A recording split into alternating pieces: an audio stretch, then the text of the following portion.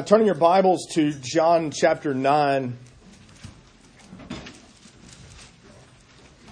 We will read the whole chapter. We're continuing in our series in the Gospel of John, and it seems frequently now taking whole chapters, larger chunks. I think I mentioned last week, or I think maybe... Again, this is one of those passages that you could split up into pieces, but it's all one thought. It's all one complete scene, all one story. And so it seemed to make sense to keep it together. Therefore, since we're reading 41 verses, I won't ask you to stand.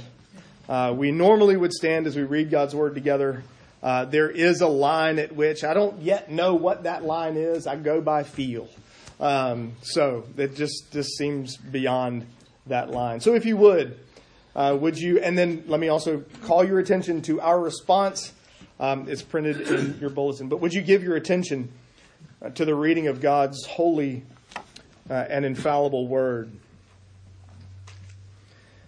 As he passed by, he saw a man blind from birth, and his disciples asked him, "Rabbi, who sinned, this man or his parents, that he was born blind?" And Jesus answered, "It was not that this man sinned or his parents, but that the works of God might be displayed in him. We must work the works of him who sent me while it is day. Night is coming when no one can work. As long as I'm in the world, I am the light of the world." Having said these things, he spit on the ground and made mud with the saliva and said to him, "Go."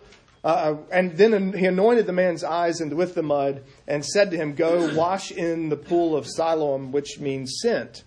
So he went and washed and came back seeing. The neighbors and those who had seen him before as a beggar were saying, "Is this not the man who used to sit and beg?" Some said, "It is he." Others said, "No, but he's like him." He kept saying, "I am the man." So they said to him, "Then how were your eyes opened?" He answered, "The man called Jesus made mud and anointed my eyes and said to me, 'Go to Siloam and wash.' So I went and washed and received my sight." And they said to him, "Where is he?" He said, I don't know." They brought to the Pharisees the man who had formerly been blind. Now it was a Sabbath day when Jesus made the mud and opened his eyes. So the Pharisees again asked him how he had received his sight. And he said to them, "Well, he put mud on my eyes, and I washed, and I see." Some of the Pharisees said, "This man is not from God, for he doesn't keep the Sabbath."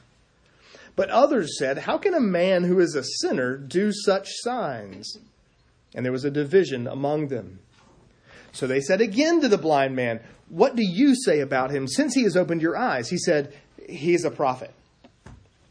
The Jews didn't believe that he had been blind and had received his sight until they called the parents of the man who had received his sight and asked them, "Is this your son who you say was born blind? How then does he now see?" His parents answered, "We know that this is our son and that he was born blind, but how he now sees we do not know. Nor do we know who opened his eyes. Ask him, he is of age. He will speak for himself." His parents said these things because they feared the Jews, for the Jews had already agreed that if anyone should confess Jesus to be Christ, he was to be put out of the synagogue. Therefore his parents said, "He's of age. Ask him." So for the second time they called the man who had been blind and said to him, "Give glory to God. We know that this man is a sinner." He answered, "Whether he's a sinner, I do not know. One thing I do know, that though I was blind, now I see." And they said to him, "What did he do to you? How did he open your eyes?" He answered them, "I've already told you, and you would not listen. Why do you want to hear it again? Do you also want to become his disciples?" And they reviled him, saying, if you laughed, you got it, "You are his disciple, but we are disciples of Moses. We know that God has spoken to Moses, but as for this man, we do not know where he comes from." The man answered, "Why, this is an amazing thing. You don't know where he comes from, and yet he opened my eyes. We know that God doesn't listen to sinners, but if anyone is a worshiper of God, and does his will, God listens to him. Never since the world began has it been heard that anyone opened the eyes of a man born blind. If this man were not from God, he could do nothing. They answered him, you were born in utter sin, and you would teach us? And they cast him out. Jesus heard that they had cast him out, and having found him, he said, do you believe in the Son of Man? He answered, and who is he, sir, that I may believe in him? Jesus said to him, you have seen him, and it is he who is speaking to you. He said, Lord, I believe. And he worshipped him. And Jesus said, for judgment I came into this world, that those who do not see may see, and those who see may become blind. Some of the Pharisees near him heard these things and said to him, are we also blind? And Jesus said to them, if you were blind, you would have no guilt.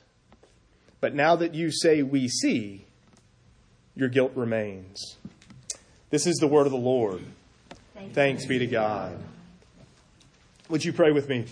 We pray, O Holy Spirit, as we come to this, your word, would you open our eyes that we might see not just the truth of Scripture, but that we might see Christ. We ask it in his name. Amen. I'm almost ashamed to admit it, quite honestly, that the more I read this passage over the last couple of weeks, the harder it was for me to get David Copperfield out of my mind. No, not the book. The Illusionist. Remember David Copperfield? Made a plane disappear. Made the Statue of Liberty disappear.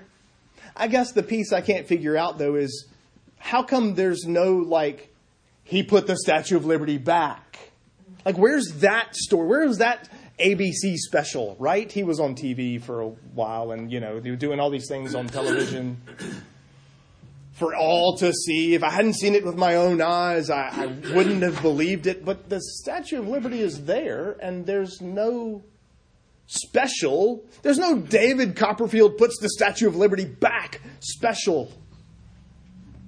And literally all I could think about over the past week was that really what David Copperfield wants is for you to focus on what isn't there so that you can't see what is. And in some ways, I think that's what sin does to us. In some ways, I think that's what the fall does to us. It causes us to focus on what isn't there so that we're unable to see what is there clearly. First in this passage, I want you to see sight darkened by sin. Notice that as the passage begins, it begins in essence with a question. Jesus and his disciples have left the temple at the end of chapter 8, and perhaps it's literally like he's gone out the door, closed the door, and on the road, and there's this blind man. We're not given a real sort of clear time lapse. You know that there's a location change, there's a scene change, right? The screen goes dark, and then the light comes back on again. They close the curtain, reset the stage, open the curtain, and then Jesus is passing by. But it's entirely possible he's literally just left the temple. But it begins with a question. And the disciples sort of confess that they believe instant karma is going to get you. They understand this notion that if this guy's blind and has been from birth, who do we blame for this? Was it him? Did he sin in utero and so was born blind? Maybe it was his parents. Maybe his parents did something. They have some sin. There's something they did. And this is the result. This is the sort of punishment. This is the retribution for your sin. I mean, it was certainly a common enough thought then. And the reality is, we frequently think it too. I mean, how often have you kind of stumped your toe as you're walking out the door in a hurry to get to school? Well, doggone it, if I'd had my quiet time this morning, I wouldn't have kicked the threshold. I wouldn't have kicked that chair. I wouldn't have bashed my pinky toe on, right? Or we do the reverse, all these great things are happening to me today. That's because I had my quiet time. I actually spent 12 extra minutes reading the Bible this morning. And God's getting me back. He's sort of honoring me for the things that we believe in instant karma. It's not biblical, mind you. But we're sort of drawn to that idea. But here's the thing. The reality is that if the disciples had stopped their question after the third word, we'd be fine. Rabbi, who sinned? Because that's actually a legitimate question. In fact, that's a very biblical question to ask. And the reality is there's a very biblical answer to the question. And the answer is, well, Adam did. It's because of Adam and Eve's, and we won't belabor this because this actually is our Sunday school lesson in the next hour, by the way, in the adult Sunday school class. But the reality is, it's Adam and Eve's first transgression that introduces things like blindness into the world. Blindness is a thing. For that matter, I have to wear these annoying glasses because the fall is real, because sin exists, because Adam and Eve rebelled against God, their King. And so at some level, the answer is, well, Adam did, therefore this man is. Although it's not quite that simple. It's not Adam sinned, so this man is blind, but it is Adam sinned, so blindness is a thing. That's a fair and legitimate question. This man's eyesight is actually darkened by sin. It's actually affected by the reality of sin in the world. But he's not the only one struggling with this. He's not the only one who can't see or can't see clearly. Because if you notice in verses 8 through verse 34, literally it's a story of people. It's a whole account of people who can't see. I don't know if you noticed or not, but as we were reading the passage, Jesus disappears. Like after he puts spit mud on the blind man's eyes, Jesus is absent. And then there's this whole series of hours passed, presumably. This man has to go to the pool. He has to wash. He has to come back in. And people start going, hey, what's the deal? And they go and send for his parents. They find them and bring them in and question them. And then they start questioning him again. It's hours. I mean, there's all kinds of time going by. And Jesus is gone. Jesus isn't there at all. And there's so many people in this passage who are unable to see what's clearly right in front of them. Just look at the people who are sort of spiritually blinded. The eyes of their heart, as it were, are blinded by the darkness of sin. This man has neighbors. He has people who have seen him begging outside the temple. They've seen him begging on the side of the road. And they say, well, wait a minute, this is that guy. Well, no, he just looks like that guy. And now, keep in mind, in the back of their mind is the very reasonable thought. Blind people don't suddenly see. So as much as he might look like that guy, I know there's one thing that makes it absolutely impossible for him to be that guy. It's got to be his identical twin, right? We're talking doppelganger of all doppelgangers. It has to be, because blind people don't suddenly see. And he's like, but it's me. Like, no, you don't understand. I'm the guy. I am the guy you've been seeing. It's still me right here, still me. And he recounts the story. And he recounts the story over and over again to anyone who would listen. And then the Pharisees, blinded by their own guilt, and in fact, really blinded by the law, or their own law. You see their problem? It can't possibly, this guy couldn't possibly have healed you because he did it on the, he needed. K-N, needed, like dough.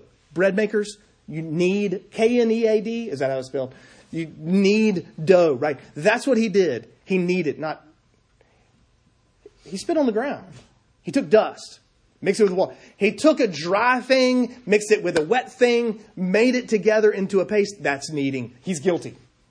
He broke the law. He broke the Sabbath. He violated the fourth commandment. It can't possibly... He doesn't have any authority to do this. He couldn't possibly have healed you like that. He can't possibly be who you seem to think he is, because nobody who breaks the fourth commandment could possibly have done that work. No sinner, certainly.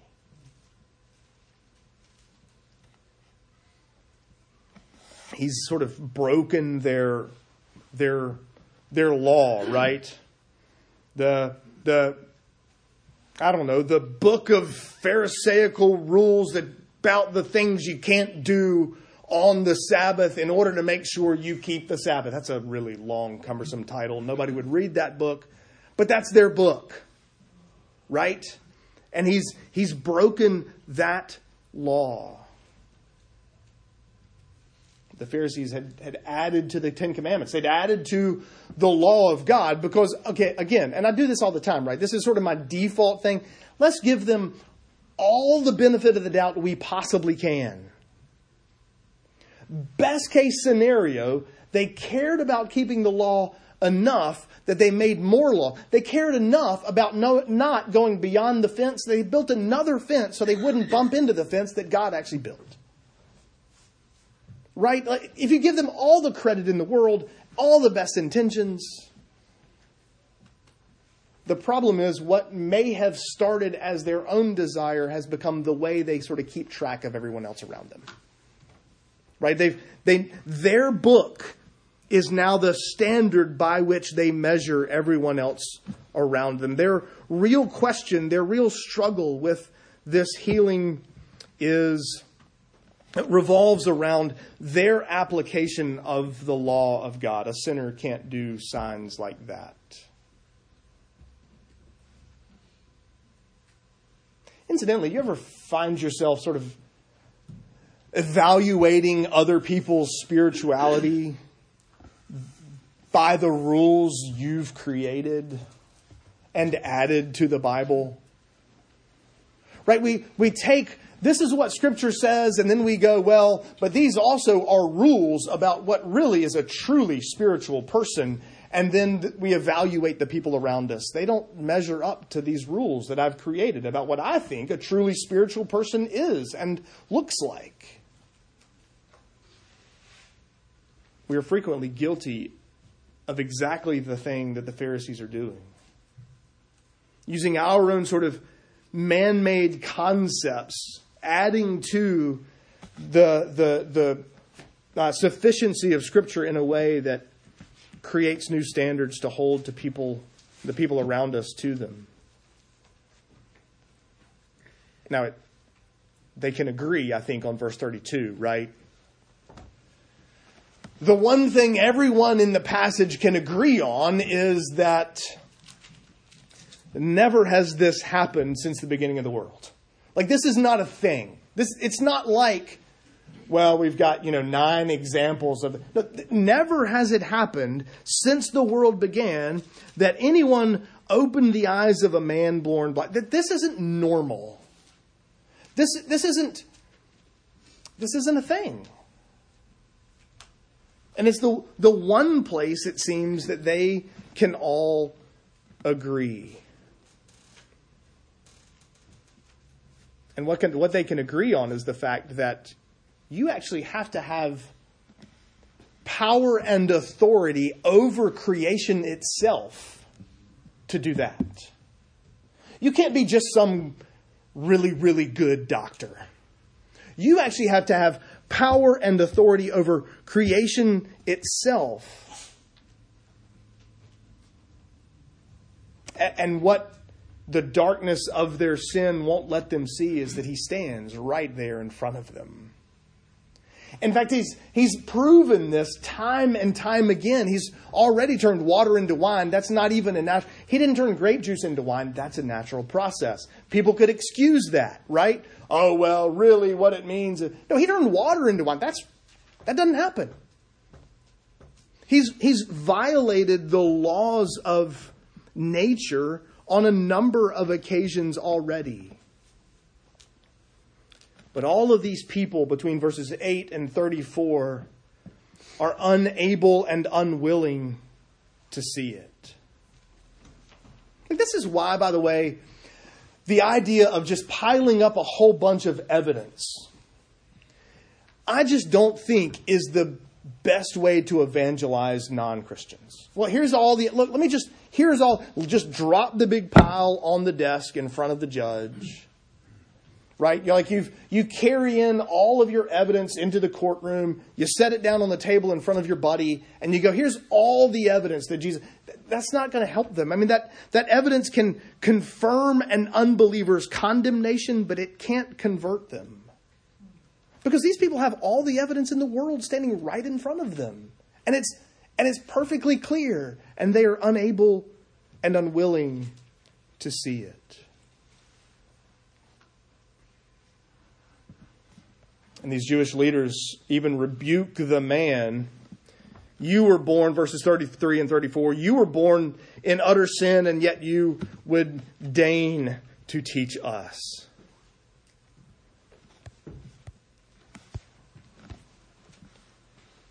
They clearly understand, they clearly agree that only someone with power and authority can give sight to someone born blind, but they will find whatever way they can to dismiss that person. They couldn't hear it. This man has to be from God, but I refuse to accept it. The Pharisees really, and these Jewish leaders, all sort of paint a picture of people who think they see perfectly clearly. They paint a picture for us of people who think that their sight is completely unhindered, and yet what they don't realize is that they're blinded by the darkness of their own sinful hearts. The people who think they have the clearest understanding, who think they have the clearest sight, are unable to see because their hearts are blinded by sin. That's us. Right? That's us apart from God's grace. That's us unless Jesus does something to us and for us. Second, we see blindness enlightened by grace. I don't know if you noticed or not, but there's something missing in the first 7 verses of this chapter. Something that I thought, when it sort of struck me, it was one of those things that's obviously absent that you don't notice it. You know, it's so obviously absent that you don't notice that it's not there. And when you do, you think that's strange that it's not there. Any ideas? The blind guy never says anything. I find that fascinating. He doesn't say, hold on, hey, Jesus, I hear you. I know you're coming by. People are talking about you. Could you heal me? Could you give me my sight?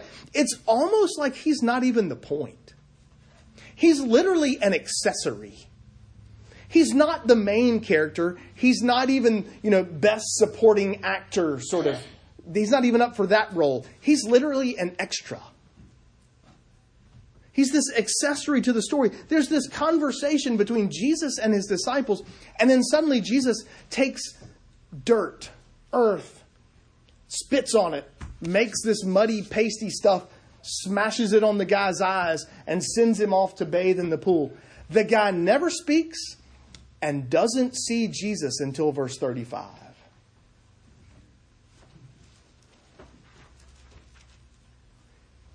This guy's an extra in the play.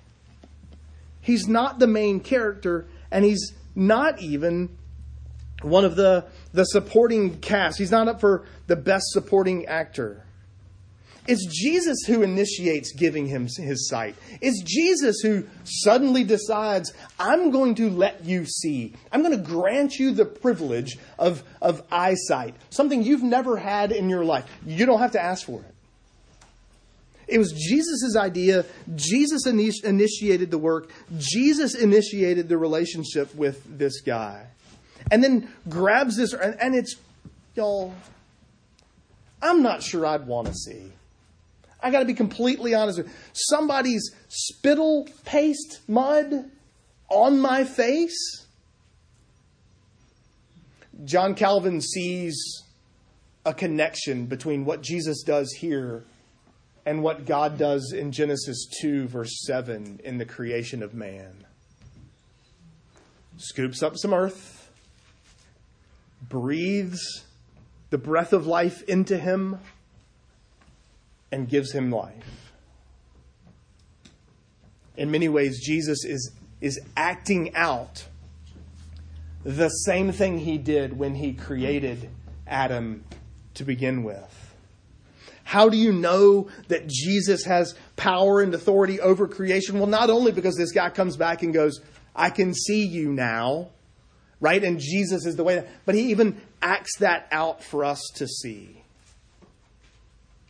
He takes some earth, sort of replicates breathing on it, spits on it, makes this paste. And there's this picture then that if Jesus can undo blindness, then he must be the creator God in the flesh. The reality is, it's the only logical explanation. And yet, those left in their sin cannot and will not hear it, will not agree to it. Even though the man himself admits it in verse 32. He has to be God because nobody else can do this. And then this man goes off and washes in the pool. And for some strange reason, we're told in verse 7 that Siloam means sent. But you don't send a pool. That seems like a weird thing. Who sends a pool? Like it's out there. It's a thing. Like it is where it is, and it stays there. Unless the picture isn't about the pool itself, but about the one who is actually sent to give the healing, to give this man his sight.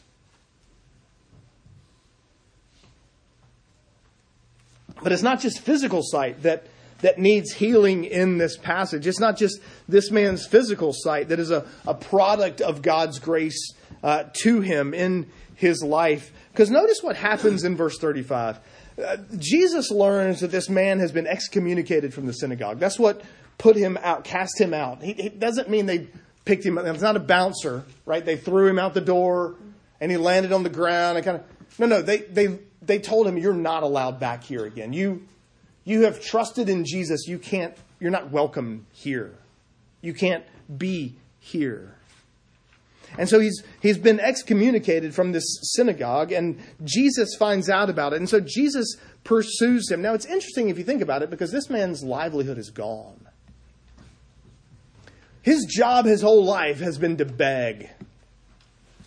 Now we can see he can't beg. And everything about his income is gone.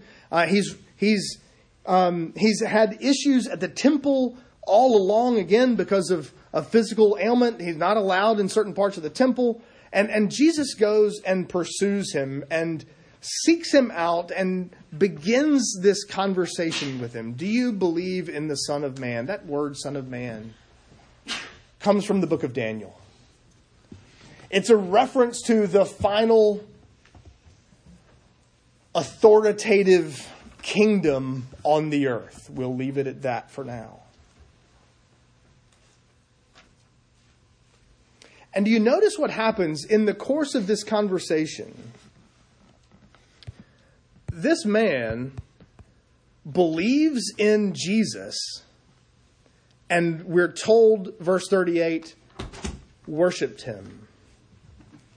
You see, there's this picture then. Siloam, the pool, the name of the pool is sent, but the pool isn't sent to heal this man. Jesus has been sent to heal this man. Jesus is the one who's been sent to reverse the curse, to reverse the effects of the fall. Jesus is the one who has come to undo, to make right all that Adam broke.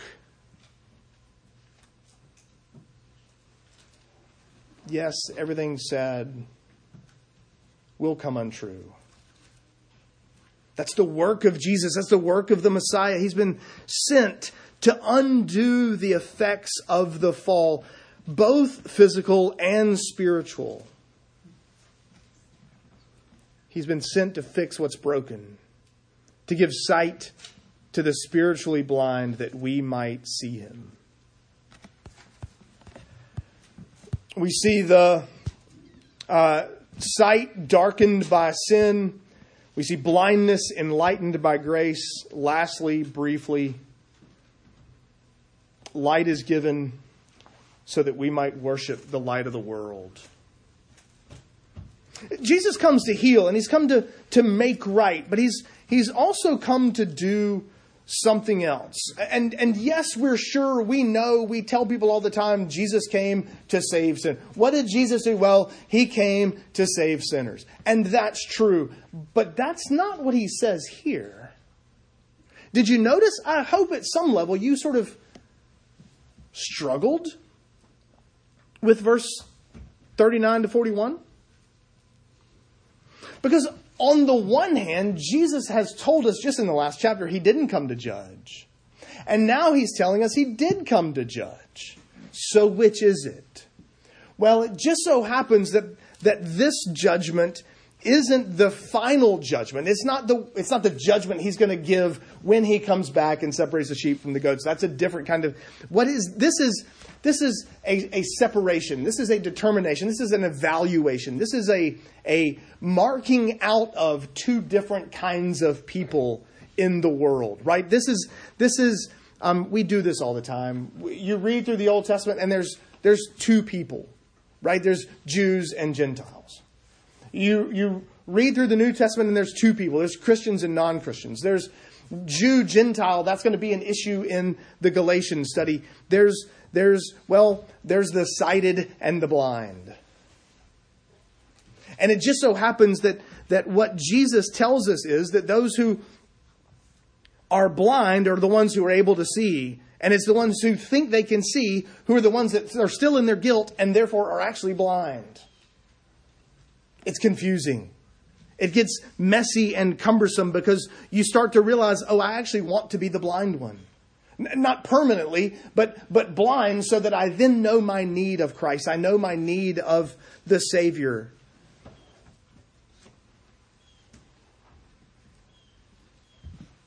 In fact, this man doesn't even lay eyes on Jesus, pun intended, of course, until verse 35.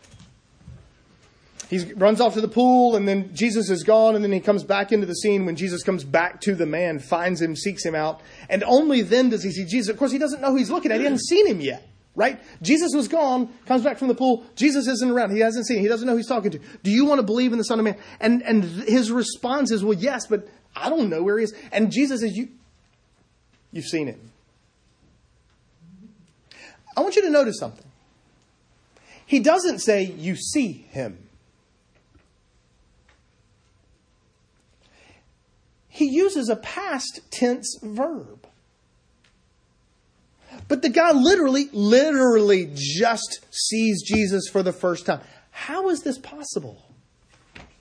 Well, did you notice the language of the man as the passage moved on, as the scene progressed? Walk with me. Grab your Bible, verse 11. In verse 11, he calls Jesus the man called Jesus. Now, if we look down in verse 17, he's a prophet. Verse 27, when he sort of mocks the Pharisees, he says, in essence, do you want to become his disciples? The suggestion is that he does, right? And in verse 32, he recognizes that Jesus actually has the power and authority over creation that nobody else has ever had. Do you hear? His holding Jesus at arm's length gets shorter and shorter. Instead of that man Jesus, his faith is growing this whole time. He seems to recognize that there's something about this man, Jesus, that these other people in the room can't see. These people have their eyeballs. I didn't. But I'm the one that sees him clearly? You guys have actually watched him do things, and you can't see him clearly? He literally seems both befuddled, and he mocks them for it.